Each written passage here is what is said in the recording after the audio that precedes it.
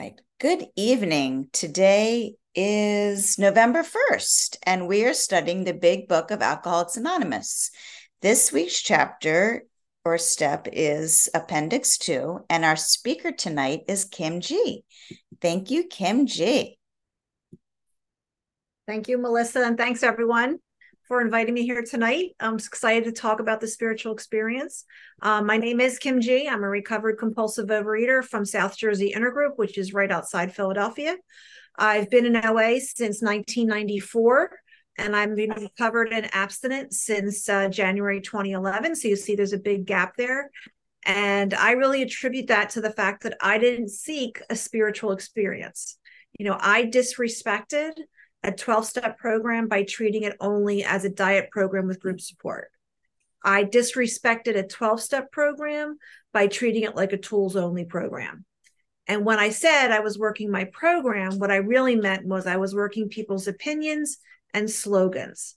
And because of that, I didn't understand that the whole goal of a 12-step program is to work the 12 steps in order, entirely abstinent, so that at step 11, I can have a spiritual awakening, a spiritual experience. So I love the appendix. What I personally love too is I love the humility of the founders when they got feedback saying the spiritual experience thing confuses us. And if we go to page 567, it talks about that. It says, second paragraph, yet it is true that our first printing gave us many readers the impression that these personality changes or religious experience must be in the nature of a sudden and spectacular upheaval. So people were saying, I'm not having the white light experience I see in Bill's story, or I'm not having that falling off the bed experience of alcoholic number 3, or I'm not like Dr. Bob, Jersey reference, when he got worked through partway through the steps and then got drunk in Atlantic City. And because of that came back and he worked the rest of the steps and never drank again. That everyone thinks it had to happen suddenly. And I'm so grateful that they were willing to be humble enough to say, let's clarify this. So what is a spiritual experience? It says a personality change sufficient to bring about recovery from alcoholism has manifested. What does that look like? To me, those are those 10-step promises. So again, first 17 years, and just to qualify too, my top weight was a size 24, where I went to the doctor because I wasn't feeling well. My diagnosis was morbid obesity. I've also been in the rooms of OA, dieting with group support, where I got down to a size 2 and I lost my menstrual cycle and my hair was falling out. And I came into OA because I thought the problem was I was fat, and I was taught bulimia in college. So I became the size I am now, which is a size 10, binging and purging and over-exercising. So I never found peace just because my body size was changing. So what did that look like when I was not seeking a spiritual experience? That when I was doing a tools only program, if I can do that and be happy, then I'm not the compulsive overeater of the type described in the book. So what is the type of, why do I need that spiritual experience? Because I have two qualities. I have this allergy of the body, which means when I ingest certain foods, ingredients, or substances or behaviors, I have what's called a phenomenon of craving that intensifies and doesn't satisfy. That first bite asks for the second bite asks for the third bite, and the third bite demands the fourth bite. And that happens regardless of how it's ingested. I always love when people tell me they can have something in a restaurant, but not at home. Or, I even hear people share in meetings and say, well, I can have it on vacation, I just can't have it at home. Or like it matters whether it's in the shape of a cupcake or a whole wheat organic muffin. My body doesn't care and doesn't differentiate that. It has an allergic reaction, and I have to fully concede that to my innermost self, which means I can never, ever, ever have them again. But again, if that was my only problem, I don't need a spiritual experience. What I need is to be locked away until that allergic reaction isn't happening, which most rehabs will do. They could sit me down. I'm a kid of the 80s. I think Nancy Reagan could have helped me and told me just to say no. But the problem is I have this mental twist. I have this inability to get comfortable when I'm abstinent. I get restless. I get irritable. I get discontent. And that is an intolerable situation. And when I'm in that intolerable situation, I have two alternatives. I'm either going to blot out the consciousness, which means I'm going to pick up the food again, and that allergy is going to be there, and I'm going to be binging my brains out. Or I'm going to seek spiritual help, which means work these 12 steps. So working these 12 steps is what gets me that spiritual awakening as the result of the steps, not as the result of meetings, not as a result of getting the cool sponsor, not as the result of getting the perfect food plan. Again, if I can just avoid people, places, and things and be happy, I don't need Overeaters Anonymous. If I can just use HALT, hungry, angry, lonely, tired, and be happy doing that, I don't need Overeaters Anonymous. You know, when we talk about avoiding your triggers, I only have one trigger. It's being awake. And if I'm awake and I'm untreated, there's a pretty damn good chance that I'm going to eat again. I heard it said beautifully in an AA meeting recently, or a podcast, where the girl said, step one isn't that I can't drink. Step one is I'm going to drink on my own power. So I need to find a power greater than myself that's going to solve my problem. And my problem, again, is not the allergy. I've been abstinent for 12 and a half years. I am not treating the allergy anymore. What I'm treating is the mental twist that will drive me back to the food, because that allergy will always be there. And I love how it says here, personality change sufficient to bring about recovery. You know, I think to myself, I remember being after a phone meeting, and a woman identified herself as recovered. And then she said she found the solution was they had a lockbox in the house and only her husband had the key. And that's where all her binge foods were. And I just felt so sorry for the newcomers in the meeting that thought that that was recovery. Because let me tell you, yesterday was Halloween. Oh, here's my foster dog. Sorry, guys. Yesterday was Halloween. I had to ask someone because I literally had Halloween candy left over from last year. And I didn't know if it went bad because I had forgotten about it. Right? November 1st, I don't know how many of you are like this, but I was good girl on Halloween. And November 1st, when the candy went on 50%, that was when I absolutely went crazy. So that is not recovery to one day at a time, white knuckle it. You don't need to settle for that. I beg you not to settle for that. What it means to have a spirit, sorry for the dog, but a spiritual awakening is those 10-step promises that I am neither cocky nor I'm afraid. I am in a position of neutrality. I feel safe and protected. I do not have to avoid these people, places, and things like that. And one of the lines here I love a lot too. It says at the bottom of 567, it says, what often takes place in a few months could seldom have been accomplished by years of self-discipline. So again, that's what I practice. Again, I could stay abstinent on tools and miserable. Not tools and happy, but tools and miserable. One day at a time. I had 6 years in the 90s, whereas one day at a time. Tomorrow I'm going to have a bagel, but not today. Tomorrow I can have a bagel, but not today. Tomorrow I can have a bagel, but not today. It was torture.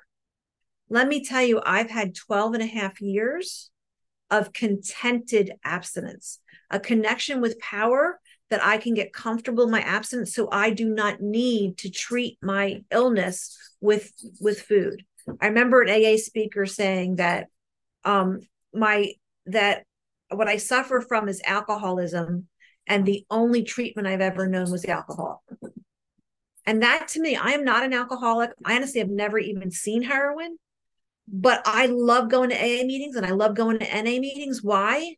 Because when an alcoholic talks about how they feel when they're not drinking is exactly how I feel when I'm not eating.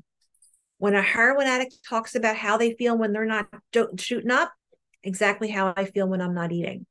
And what treats that, again, is not abstinence. What treats that is that spiritual awakening.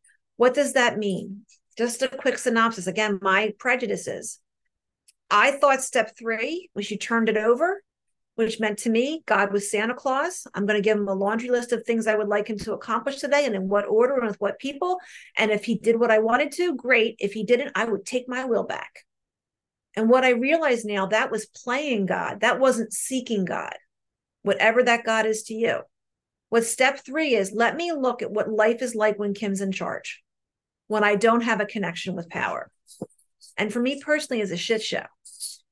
So what I do in step 3 is I make a decision to learn a new way of life. Just as if I want to go to, I decide to be a nurse. Just because I decide to be a nurse doesn't mean I'm a nurse. I need to go to school. So what is school? What is that skill set? It's 4 through 9. I do an inventory. I tell another person about that inventory. I recognize my defects in 6 and 7. I make amends in 8 and 9. That unblocks me. I remember an AA mentor of mine says that the steps are not addition, they're subtraction. I have to remove those blocks. And once I get into step 10 and those blocks are removed, what happens is I now have a skill set for life to turn it over. That's actually when I turn it over. And that's the spiritual awakening, because I now have a connection to that power. But unfortunately, I have a disease that connection doesn't last if I'm not doing the work. This was another misnomer I had about this spiritual awakening, spiritual experience. This is the way I think about it. I'm the kind of kid in high school. I get the book homework assignment to do a book report on War and Peace. I don't want to read War and Peace. So I buy the Cliff Notes, do the book report, and I get pissed off because I get a C. Because I didn't read the damn book. And that's what I did for many years. I would read the steps on the wall, and I wouldn't read the book that told me what the steps actually meant. So again, I would read prayer and meditation. I'm a Catholic school kid. I know how to pray. But what I found out was that Mary had a little lamb and Hail Mary full of grace were just words that I had memorized as a kid. I had no connection to that. I had a lot of beliefs, but they weren't sufficient to bring about this personality change. So I can have a lot of spiritual practices. If you want to hear some cool spiritual practices, give me a call. I have a lot of cool spiritual practices. But what I recognized as an addict is my brain is wired differently. And I need to do these steps to have that spiritual awakening so I'm connected, so I can enjoy those other practices. That my 10 and 11, my inventory work is my skeleton that keeps me strong or keeps me connected, so that when I do these other practices, I can connect them. I remember having a sponsee that we both do the same spiritual practice, and she picked up and she was baffled. She's like, Kim, I'm getting so much out of this spiritual practice. I don't get it. I said, well, let's look back. Because when someone picks up, I never ask them what happened that day. What I say is, let's talk about what happened 2 weeks ago, 3 weeks ago. And what we discovered was she was enjoying this spiritual practice so much, she stopped doing 10 and 11. So when she stopped the inventory process, she got blocked and she couldn't connect to the other work, and she needed relief. The only relief she could find was to eat again. And that's why I love those warnings in step 10. It's easy to let up on the spiritual practice. It's easy. It's that we have a daily reprieve. That's personally, that I think that's one of the things that all 12-step programs have, is that we have watered down one day at a time to one day at a time, white knuckling our food.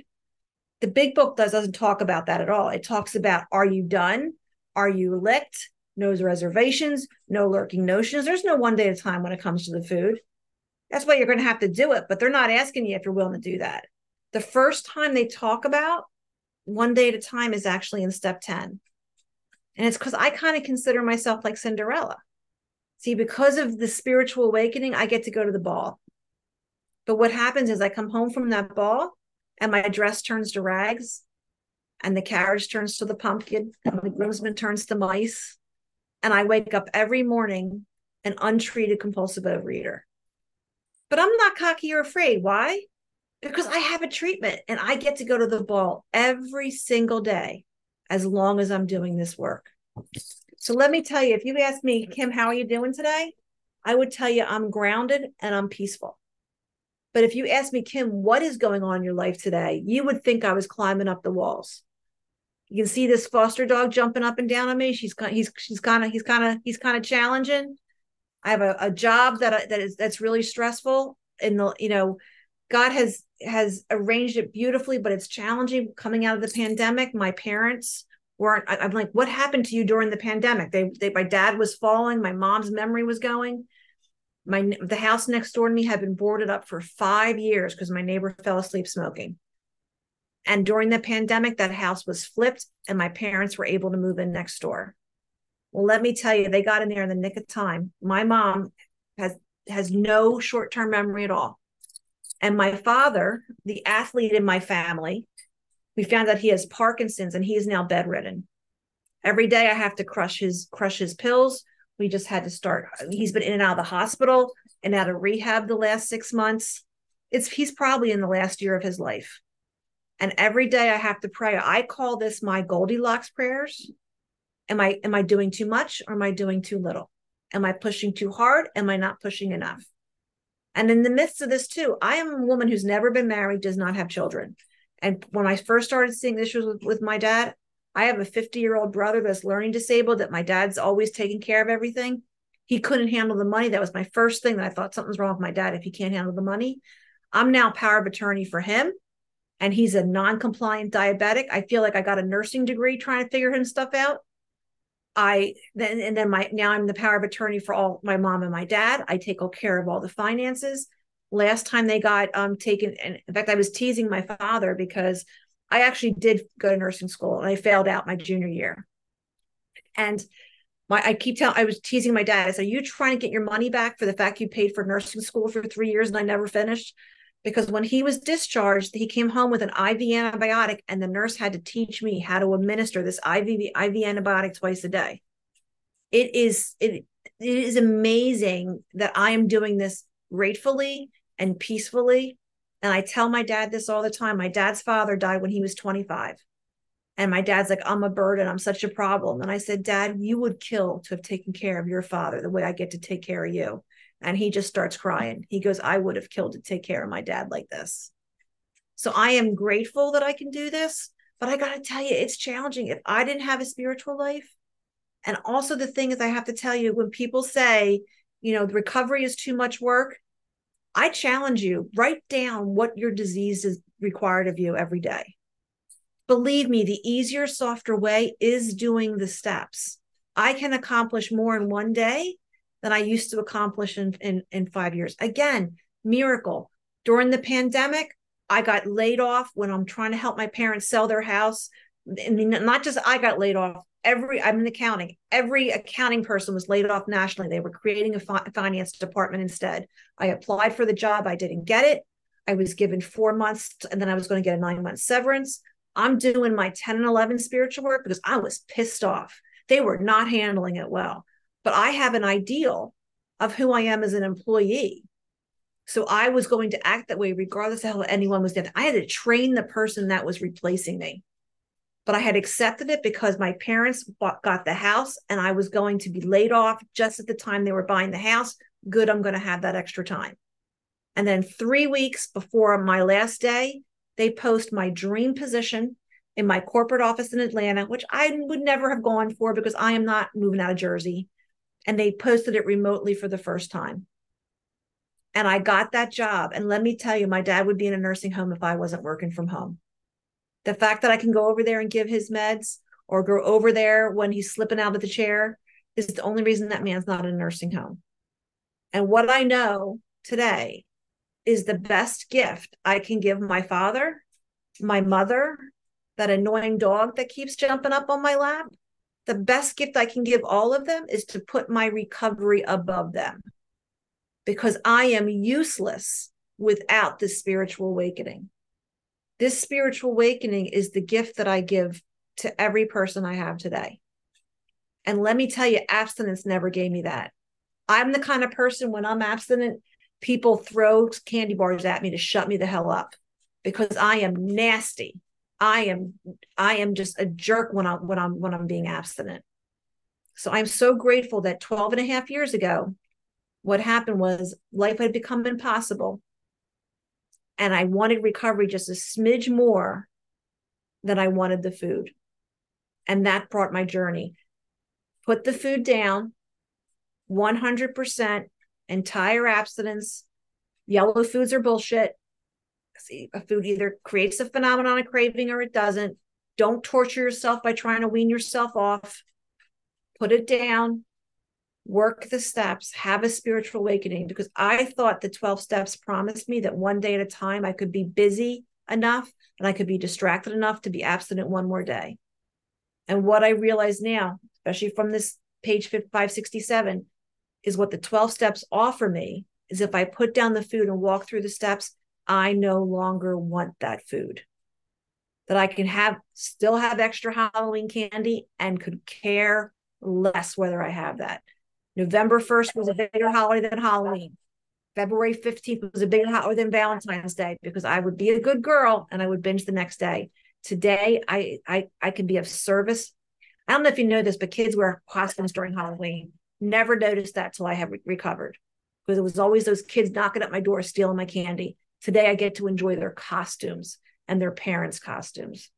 So with that, thank you very much for asking me to share. Kim, thank you so much. That was fabulous. I'm so glad I got to be here for this, and I will absolutely listen again to take more notes.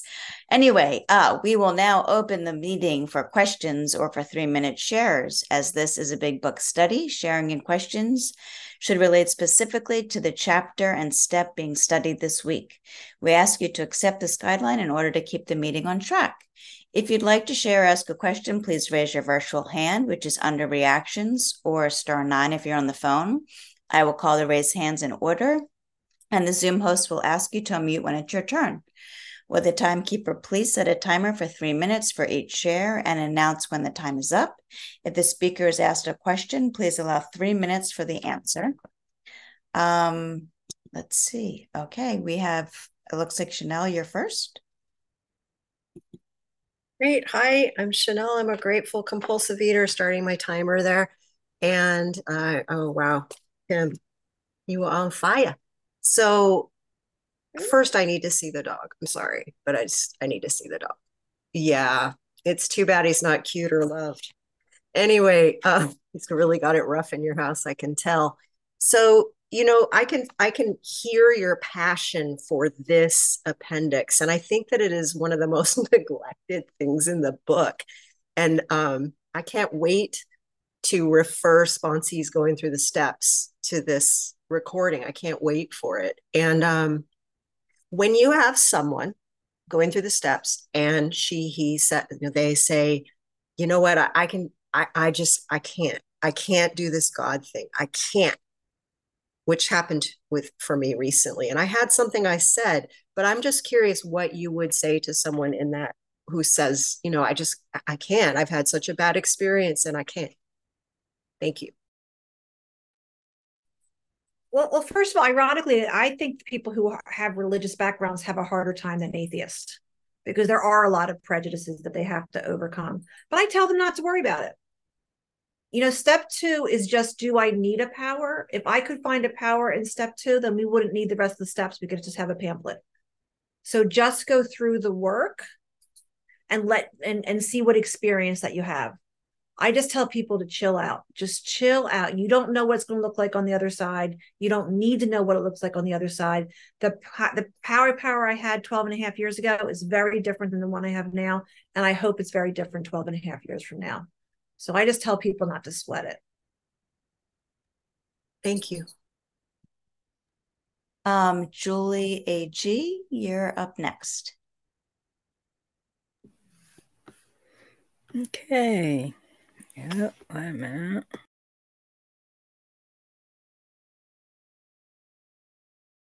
I'm sorry. Am I unmuted? Hello? Oh, okay. You cool. are. Okay.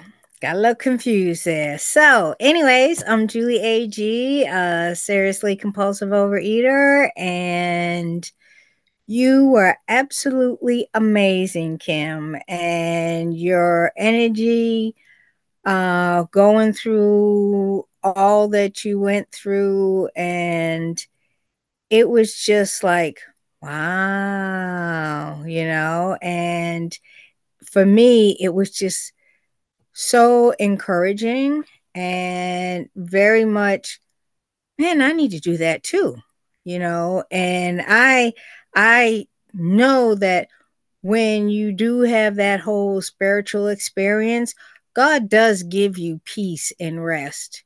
He gives you what you need.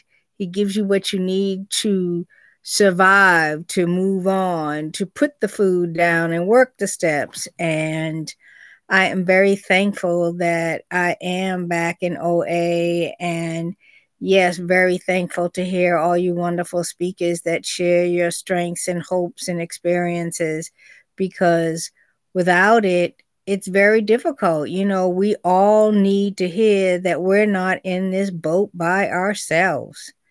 And, you know, once we put the food down and we can handle food neutrality, that's the most one of the amazing things I have ever done in my life, is actually have food neutrality. Like you say, you know, it doesn't matter, you know, my favorite chocolate, or, you know, bagel and cream cheese. And I'll tell you what, I love the fact that you said my one trigger is when I wake up. That is flipping awesome.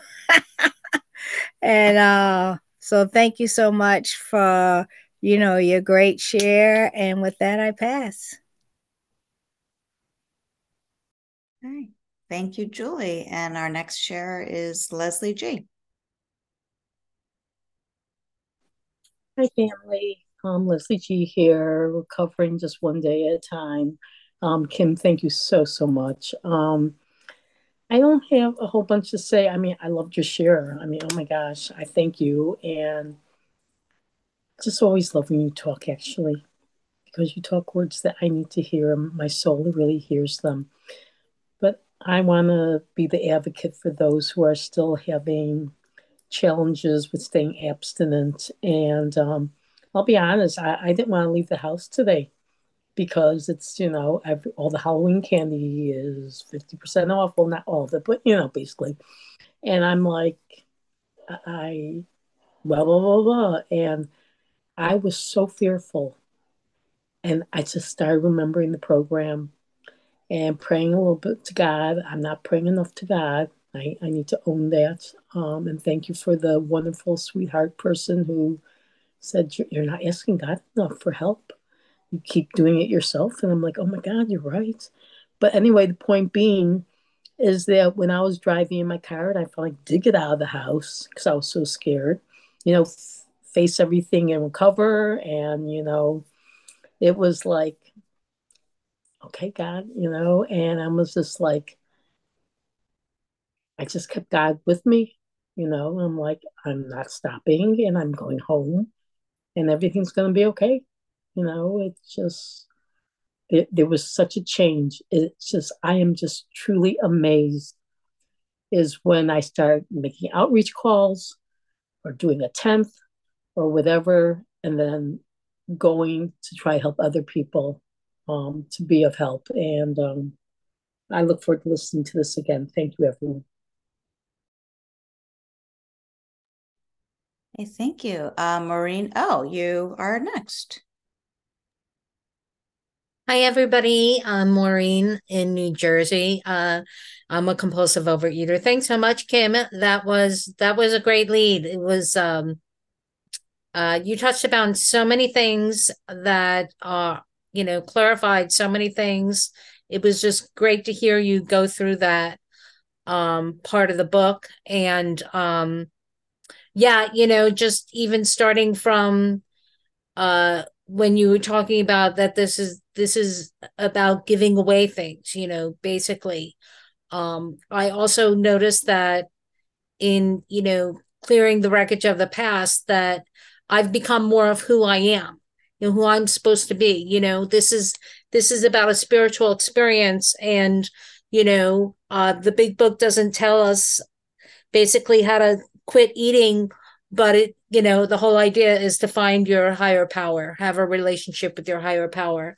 But the other thing that I was reminded of, you know, with this part of the book is, you know, a lot of times people think we're always looking for the burning bush, and most of us get the smoking twig, you know. And it's like, even that is so great compared to what I used to have, you know. I'll take it. But I don't have a lot to say. I just wanted to thank you for being here tonight and sharing all that you had to say. So with that, I'll pass. Thanks.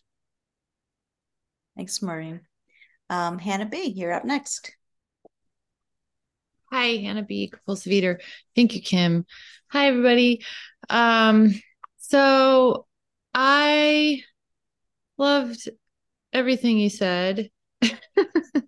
Thank you. And I should have written it down because I've forgotten a lot of it because I seem to forget a lot of things lately. There's just only so much room in my brain.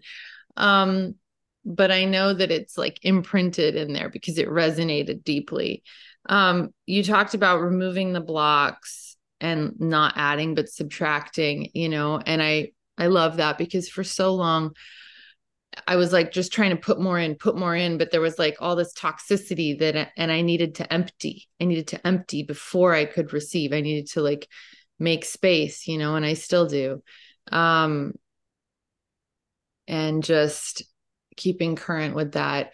And I guess my question is like the thing that's coming up right now is about sponsorship. And like, I know that when I'm like crossing that line and I'm like going on to their side of the street, I know that means I've gone too far. Like I'm supposed to stay on my side of the street. Like, and I don't want to, and you've talked about not fostering codependency as well with your sponsees. And I really want to be very mindful of that because that's an old pattern for me.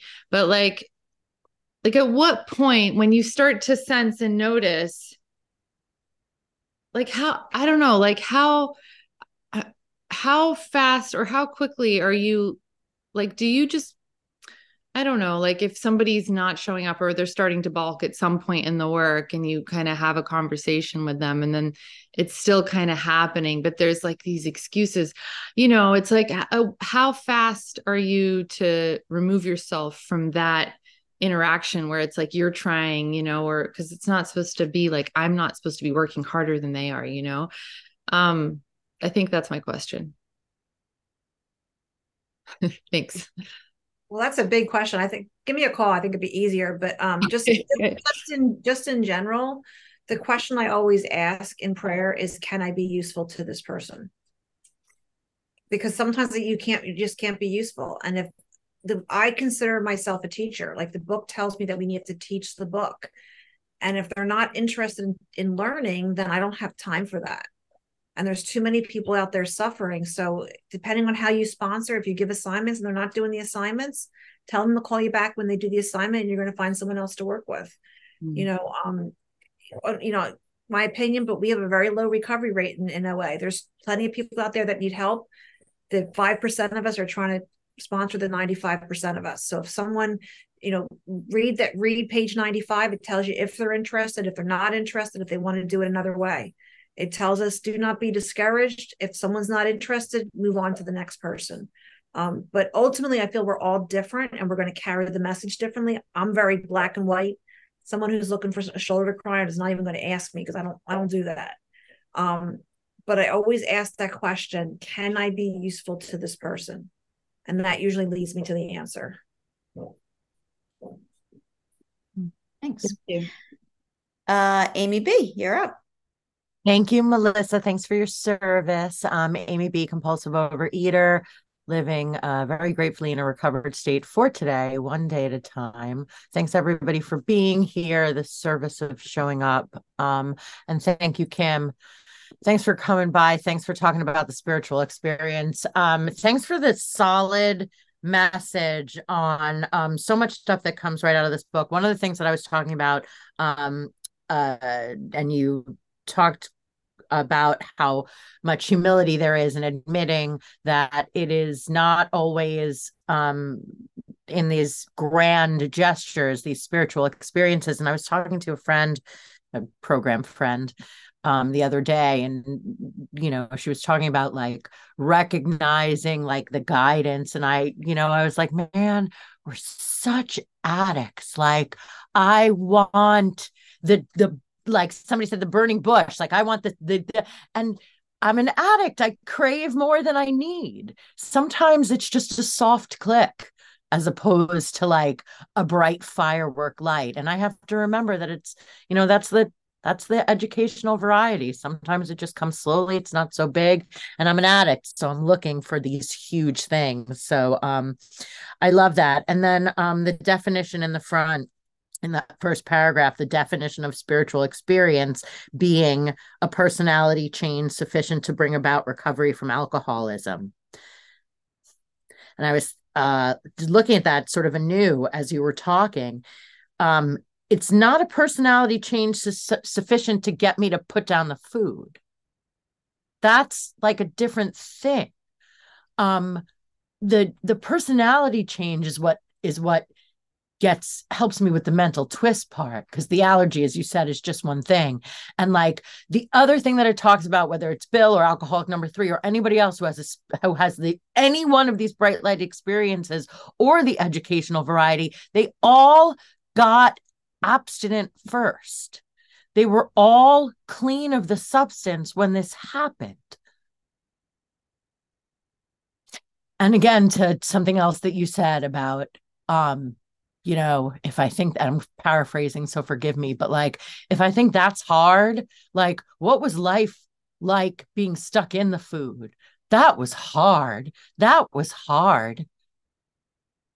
Right? Choose your hard, like pick your difficulty. Like, I'll take the one that leads to spiritual enlightenment, the one that leads to like recognizing that every war that I lose is a chance to surrender to something greater than myself. I love this program. I love these considerations that we get to toss around together. And that's a cute dog you got there. I pass next. We will now stop the recording for unrecorded questions or shares with a